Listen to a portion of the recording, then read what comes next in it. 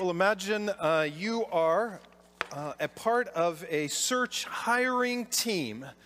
And for some of you, maybe you haven't been to church in a long time. It's okay. I think you'll be wonderfully qualified for this. And so you're together there, the team, the committee, whatever we call it, and you're going to receive the candidates and their plans. And so you receive this candidate, and here is his plan. He proposes he's not going to go to the people, but he will make them come to him. He proposes that instead of meeting where you're currently meeting, you go to a remote location, the wilderness, and have people come to him. There'll be no building, no seating. People can just stand. You can tell by his attire that he's not dressed particularly fashionably, and when he talks about it, it seems like he wants to dress unattractively, almost weird on purpose. When you ask him what he'll be communicating out there in the wilderness while everyone's standing, he says he'll generally be offensive, seek to insult his listeners, use harsh and condemning words, and then he specifically mentions high-ranking original religious officials, and he will call them snakes and hypocrites, point out their lack of integrity, show their lies and their double standards. When he sees you may not think this is the best idea, he assures you he will not hold back. He will expose their sin and call them sinners. And when you ask him where does he think all of this is going, he'll say, well, in the end, I will encourage my followers to follow a worthy leader, a more worthy leader. In fact, I will admit that I am unworthy in comparison to that leader. So, how does the discussion go around the table? I have a sense, in our polite Canadian way, we would say something like, well, we like his courage, but he's probably not our guy. You know, it's probably just not going to work out for us. Maybe we should look at some other candidates. Well, as you would think about what you might say there around that table at that committee meeting, let me just introduce myself. I'm Jeff Bennett, the privilege of being the lead pastor here at Harbor, and welcome to all of you this morning in person and also Harbor Online. Just welcome to you, whether you're watching now or at a later time. I think the general consensus is he's not getting the job. We're going to pass. But yet, as some of you may know, the person I am describing is a biblical character, a real person, and his name is John the Baptist. And if you're familiar with John the Baptist's ministry, I think I've described it fairly well. And the interesting thing about him is that crowds, large crowds of people went out to the wilderness to hear exactly what he had to say. Even by today's standards, John the Baptist was incredibly popular. Crowds went out to hear him preach. And as his name suggests, John the Baptist, people went out and were baptized by him. And so as you think about that for a moment, you think John was all of those things that I've just said, and you sort of wonder, okay, what was he saying that was actually so appealing to people? What was his content that drew people out? Because normally we think this would not draw a crowd. And so the question we could ask this morning is, why was John the Baptist's message so appealing? What drew people to John? Now, as you'll see on the screen, the theme today is not why John the Baptist. The title of today's message is Why Jesus. So not why John the Baptist, why Jesus, but yet in many ways it's hard to separate those two. John's message was about Jesus. John prepared the way for Jesus. He pointed people to Jesus. And so as we answer the question, why John the Baptist, we also in the same way are answering the question, why Jesus? They had the same message. So in some ways, our question could be this: why was John's message of Jesus that prepared the way for Jesus so appealing? And here's my hope and prayer this morning, that as we look in and see what John said, what he spoke, that drew large crowds of people, that we might find in there the appeal of it, the attractiveness of it, even though at first glance, it may not seem that way. That's my hope and prayer today, that I can try to explain well why this message appealed to the people of John's day. And then for each of us in our own hearts, we sort of determine where we stand, how we would respond to John's message today. And so here's the secret of making this work. You just have to let John be himself. You just got to let him be himself. He's a little bit rude by today's standard, we would say that. He's not very sensitive, but you're going to like his courage, and he also ultimately brings good news. And my hope and prayer is this morning that we would see that good news. So we're in Luke chapter 3. Hope you've got your Bibles. You can turn them on, open them up. If this is your first Sunday at Harbor, this is part of a broader journey we're doing as a church, just looking at the life of Jesus through the eyes of Luke, and that's what we're looking in on. And today, we saved this today to come to John the Baptist today for Why Jesus Sunday. But let me just give a little bit of background. It's desperate times in this moment in history. It's desperate politically for the people of Israel. The Romans are there. They're occupying their land. They're heavily taxed. They don't like it. It's desperate religiously. We'll see today that we talked last week, the religious leaders are corrupt, using the temple system for their own financial gain, and they're also hypocrites.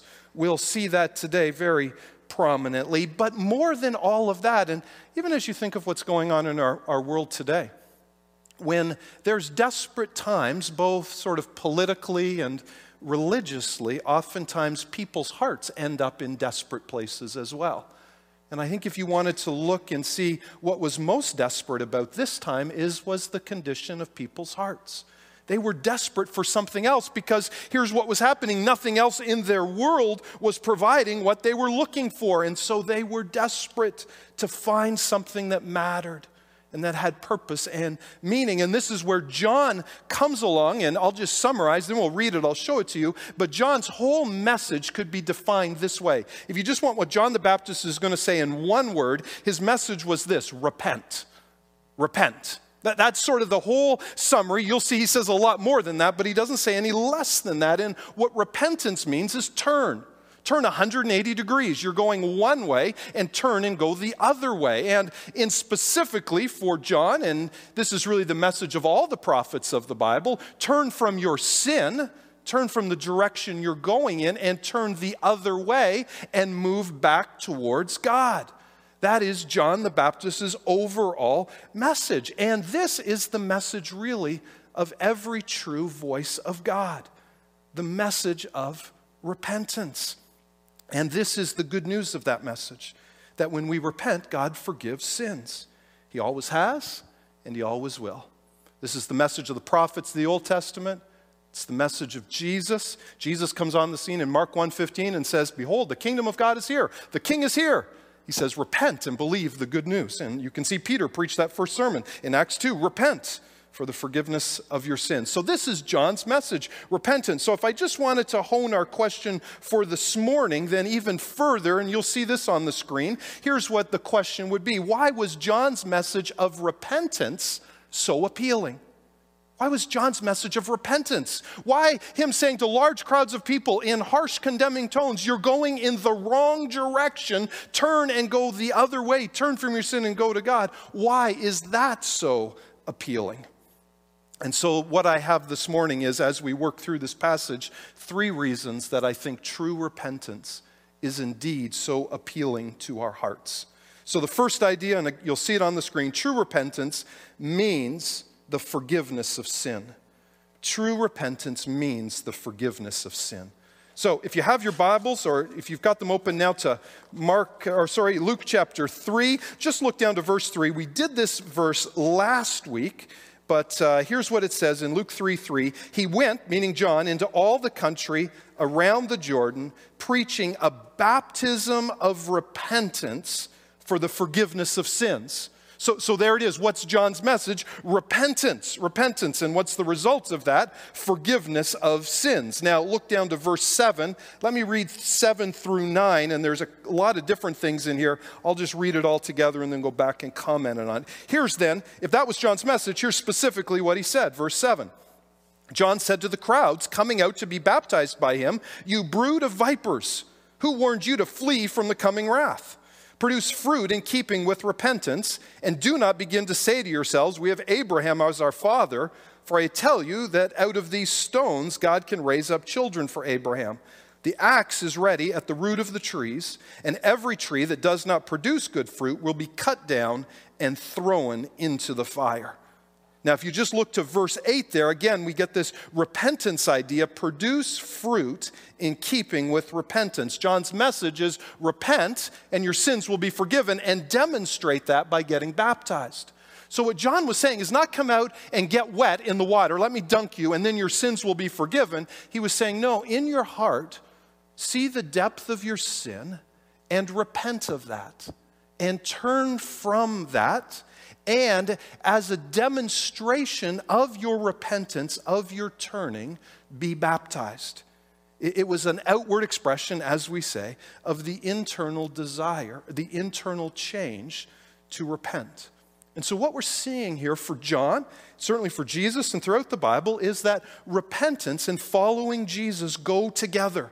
Those who are Christians are those who have repented. They are one and they go together. You cannot separate them. And so this morning, if you wanted to do a little self-diagnostic on your own heart to say, am I a follower of Christ? One thing to ask yourself would be this: do you have a repentant spirit?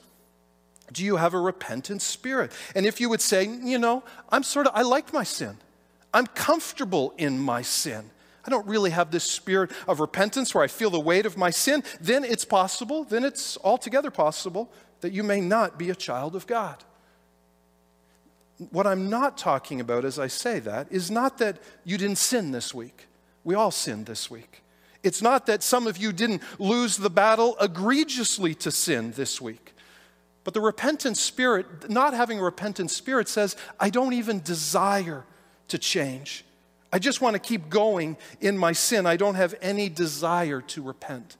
And so when John is preaching this baptism of repentance for the forgiveness of sin, he's saying repentance is a sign of our salvation. It's absolutely necessary for spiritual health. And so then why then, if that's what John is presenting, if that's his message, when he says there, produce fruit in keeping with repentance, why is that so attractive? Why is that so appealing? It's because what we've already said, repentance leads to forgiveness. We don't earn our forgiveness, but yet when we genuinely turn from our sin, God does something. He forgives it. And John is this genuine voice of God. He's speaking for God himself, as God has said throughout the scriptures. And I think John is appealing to the very hearts and consciences of people. He's speaking to their souls. They knew they had done wrong. They knew they were sinners, and he tells them the truth about themselves. You need to turn from your sin. And I think when someone tells us the truth about ourselves, but yet gives us hope that our sin could be forgiven, we are irresistibly attracted to them. We're drawn into that. I was remembering a time, this is quite a long time ago, but I won't use age as an excuse for my poor behavior, sinful behavior, and I won't tell you all the details because it makes me even look worse than what I want to. But I was in a camp environment and did something not too much sinful, probably some, but certainly inappropriate, certainly embarrassing, and I did something that I should not have done, and that was bad enough. And then, because I was feeling embarrassed and humiliated, I tried to cover it up by lying about it, by blaming someone else, even sort of making up a half-truth about someone else. You know how that goes, right? You do one thing wrong, and then you just do another thing, and then it just keeps compounding. I was going down that road fairly well. And for any of you who've been in a camp environment, if this happens in another environment, everyone just goes home. But in camp, everyone's all connected, everyone's talking, so it was all the hub, all because of me. And then I had a friend named Paul, and he came, and I remember where I was sitting in this little hut. He came down, and then he laid out all that had happened. He said, Jeff, you did this, and you were humiliated. Then you did this, and then you did this sin, and then you did this sin. And he laid it out so perfectly. There wasn't even one thing he said that wasn't right, that I could argue about. If there had been one little thing off, I could have chosen that one and said, oh, but you got that wrong, to avoid. He just got it all right. And as he laid that out in front of me, we were sitting there. Let me tell you this. I hated him. Just hated him. Could have got out of my seat and hit him, right? Because he just saw it for all that it was, right? It was in my heart. Oh, But let me also say this. I respected him. And God gave grace in that moment, more grace than I deserved, to just confess my sin. Just to say, yeah, you're right. I was wrong, and here's what I have done. And in that moment, still remembered, it was many years ago, sort of felt the weight of sin lift off of me. Felt his forgiveness, now still had all the mess that I had created, but left that meeting feeling much lighter. I'm glad that God gave me the grace that I didn't just keep denying my sin, but admitted of it, repented of it, confessed it, and felt the great weight of God's forgiveness lift off of me. That's what John was proclaiming. He was saying, repent of your sin and God will forgive. God forgives the sins of those who repent, and people in John's day longed for that news, longed to have that weight lifted off of them, and so they came out to the wilderness and listened to John speak of their sin and turned to God and felt his forgiveness. So that's the first reason. It was so appealing what John was doing, the message of true repentance, because it means the forgiveness of sins. Here's the second reason, and then I'll show it to you in the verses. True repentance means the freedom from a works-based righteousness. True repentance means a freedom from a works-based righteousness. Let me just show you in these verses. There's so much we could talk about here, but I'll go quickly.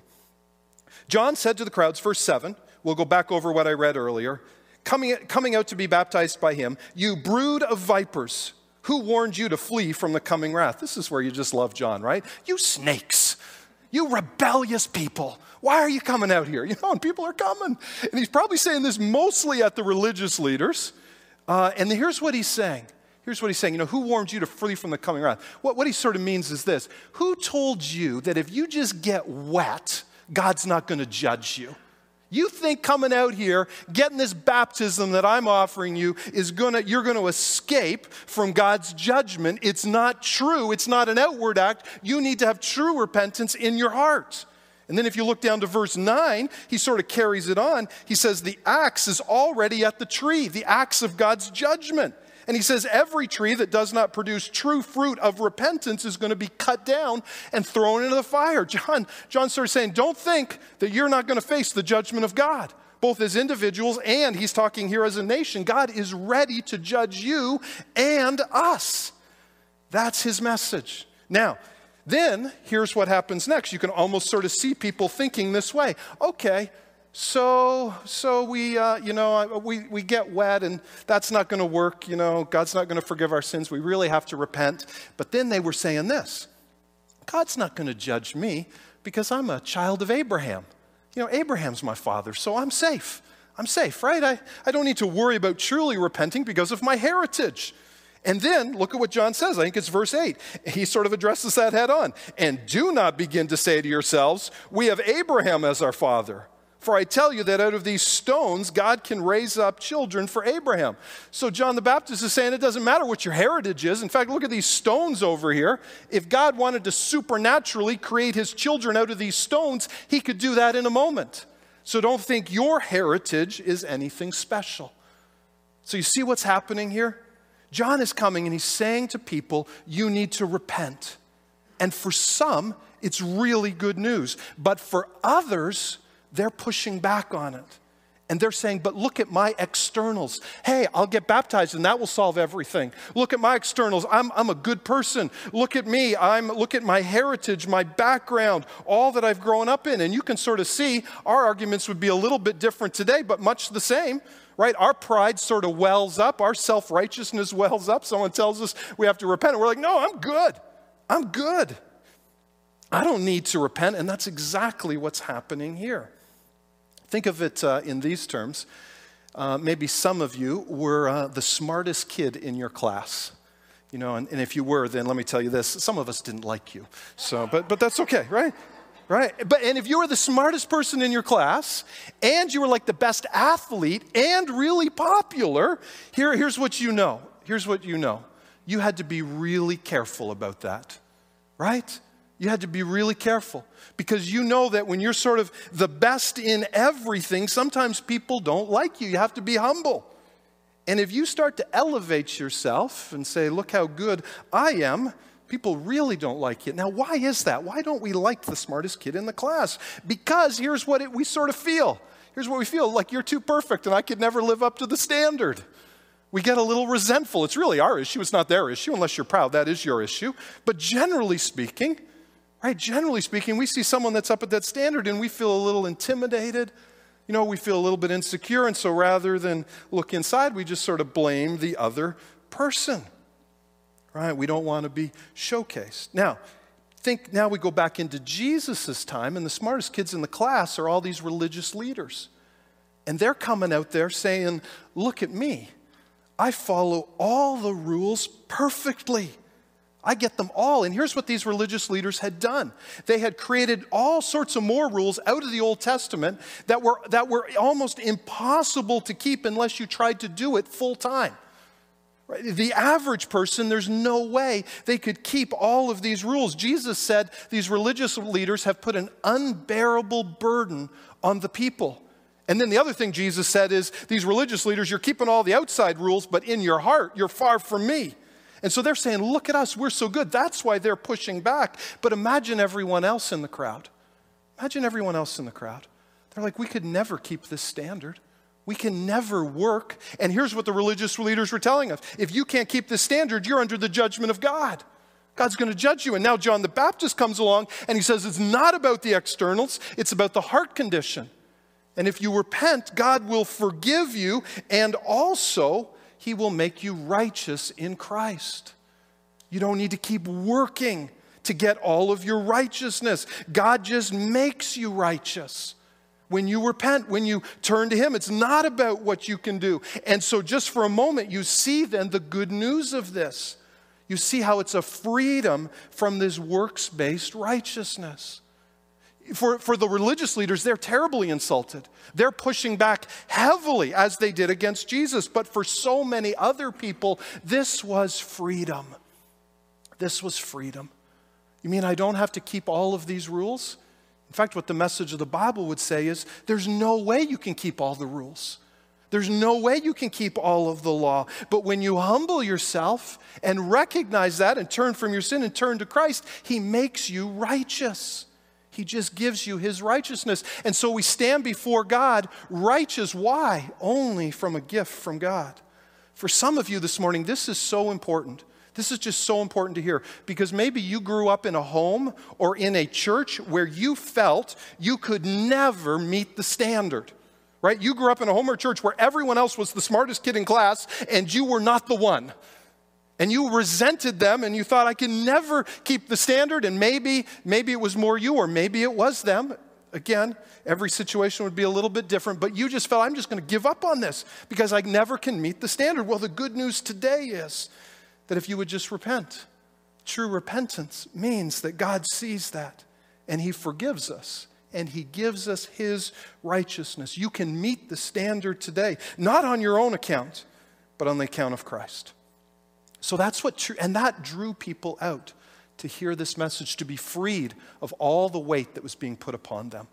So you've got true repentance leads to the forgiveness of sin. True repentance frees us from having to work to be righteous for ourselves and realizing we never can do it. And then there's a third thing, and you may think today, as you're processing these first two, you know what this is going to lead to? This is going to lead to people going off and doing all sorts of crazy stuff.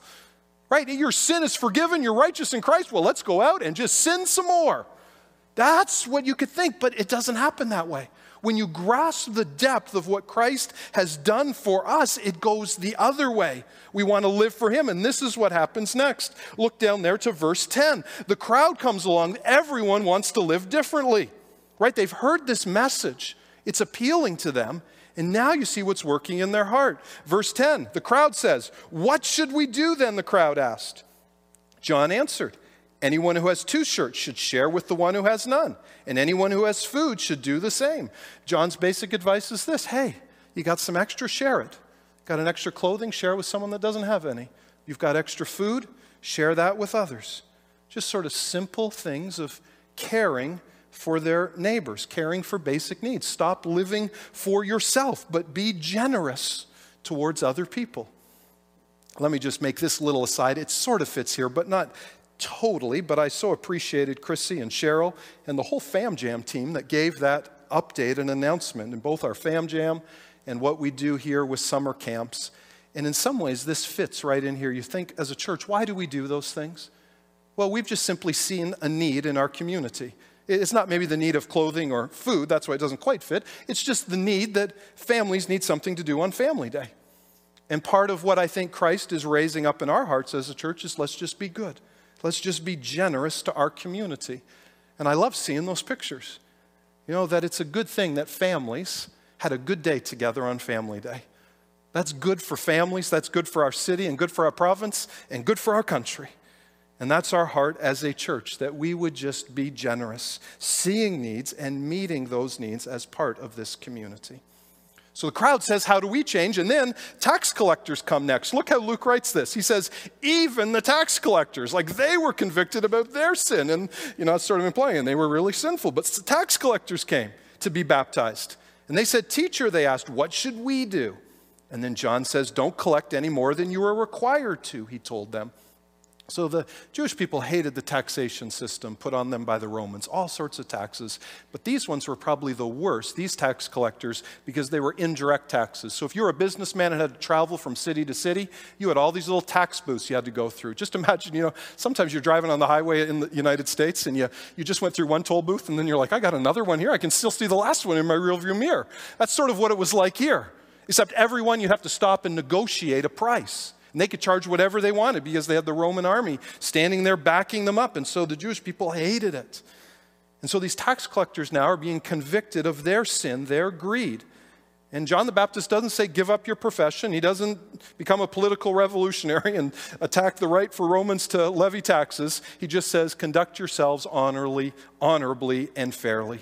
Don't take advantage of your authority. Live differently. Don't take bribes and kickbacks and all those other things. And then the last group that comes, the soldiers. Then some soldiers asked him, verse 14, and what should we do? He replied, don't extort money and don't accuse people falsely. Be content with your pay.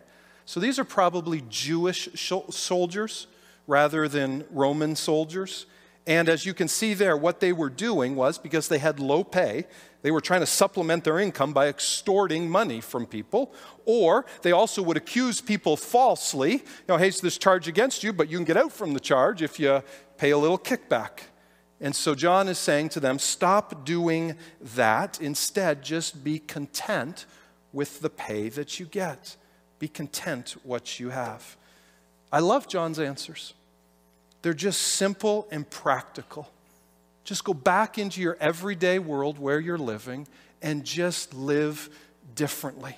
Just show that you are sorry for your sin of greed or of extortion or of bribery, whatever it was. Just go back because you are forgiven and live differently in those environments.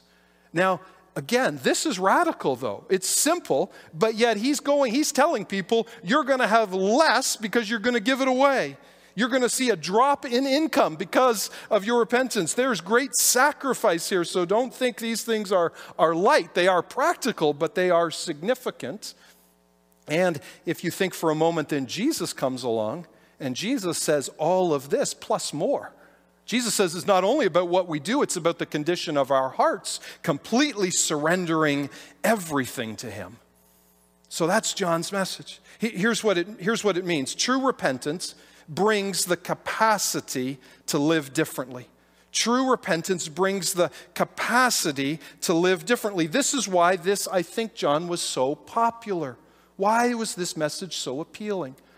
Because people of his day, as in our day, I believe, want to live beyond themselves. We don't just want to live for our greed and for our needs.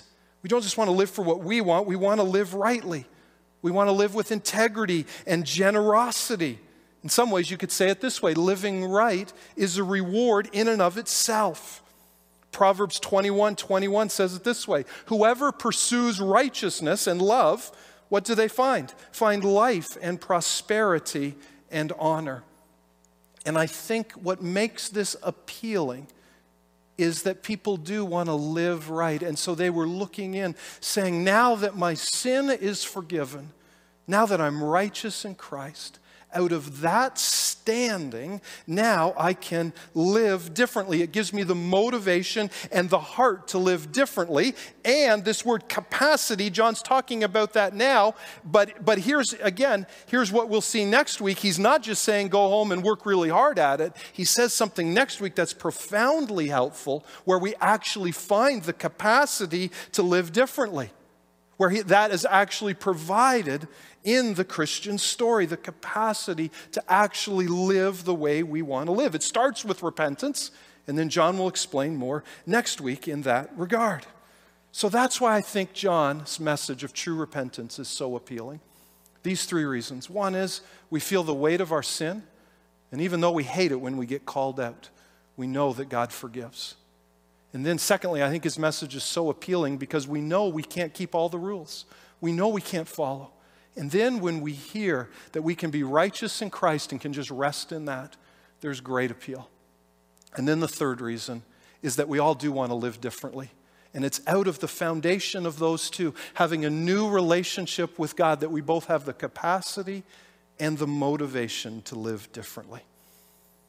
So, back to the hiring committee. I still don't think he gets the job, right? It's just not that popular today. But again, whether John gets the job or not at our hypothetical church, probably the more important question is just, where do we stand?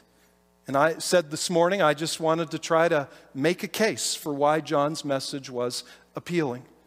For some of you here this morning, you may look in at what I've presented and you may have questions. You may need me to clarify something I could have been unclear, or you may have pushback. And if you're in that category, I'd love to talk more.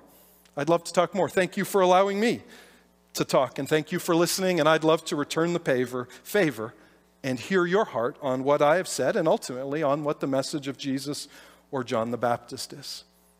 For others of you today, you may realize that you've never truly repented. You've been in church all your life. You've done all sorts of religious things, but you've never truly felt the weight of your sin and turned from it. You've never felt that way. And so this morning, could I invite you to do that now? In your heart, turn from your sin and trust in Christ. And others of you today, you know that you've never repented. This is new news, but this is good news, that God offers sin to be forgiven, that he can make you righteous in Christ. And if that message has been appealing to you today, if the Holy Spirit is drawing you, then just say in the quietness of your heart, oh Jesus, I accept what you offer. I repent of my sin. I turn from it and I trust in Christ. Forgive my sin, make me righteous in Christ, and fill me with the capacity to live differently.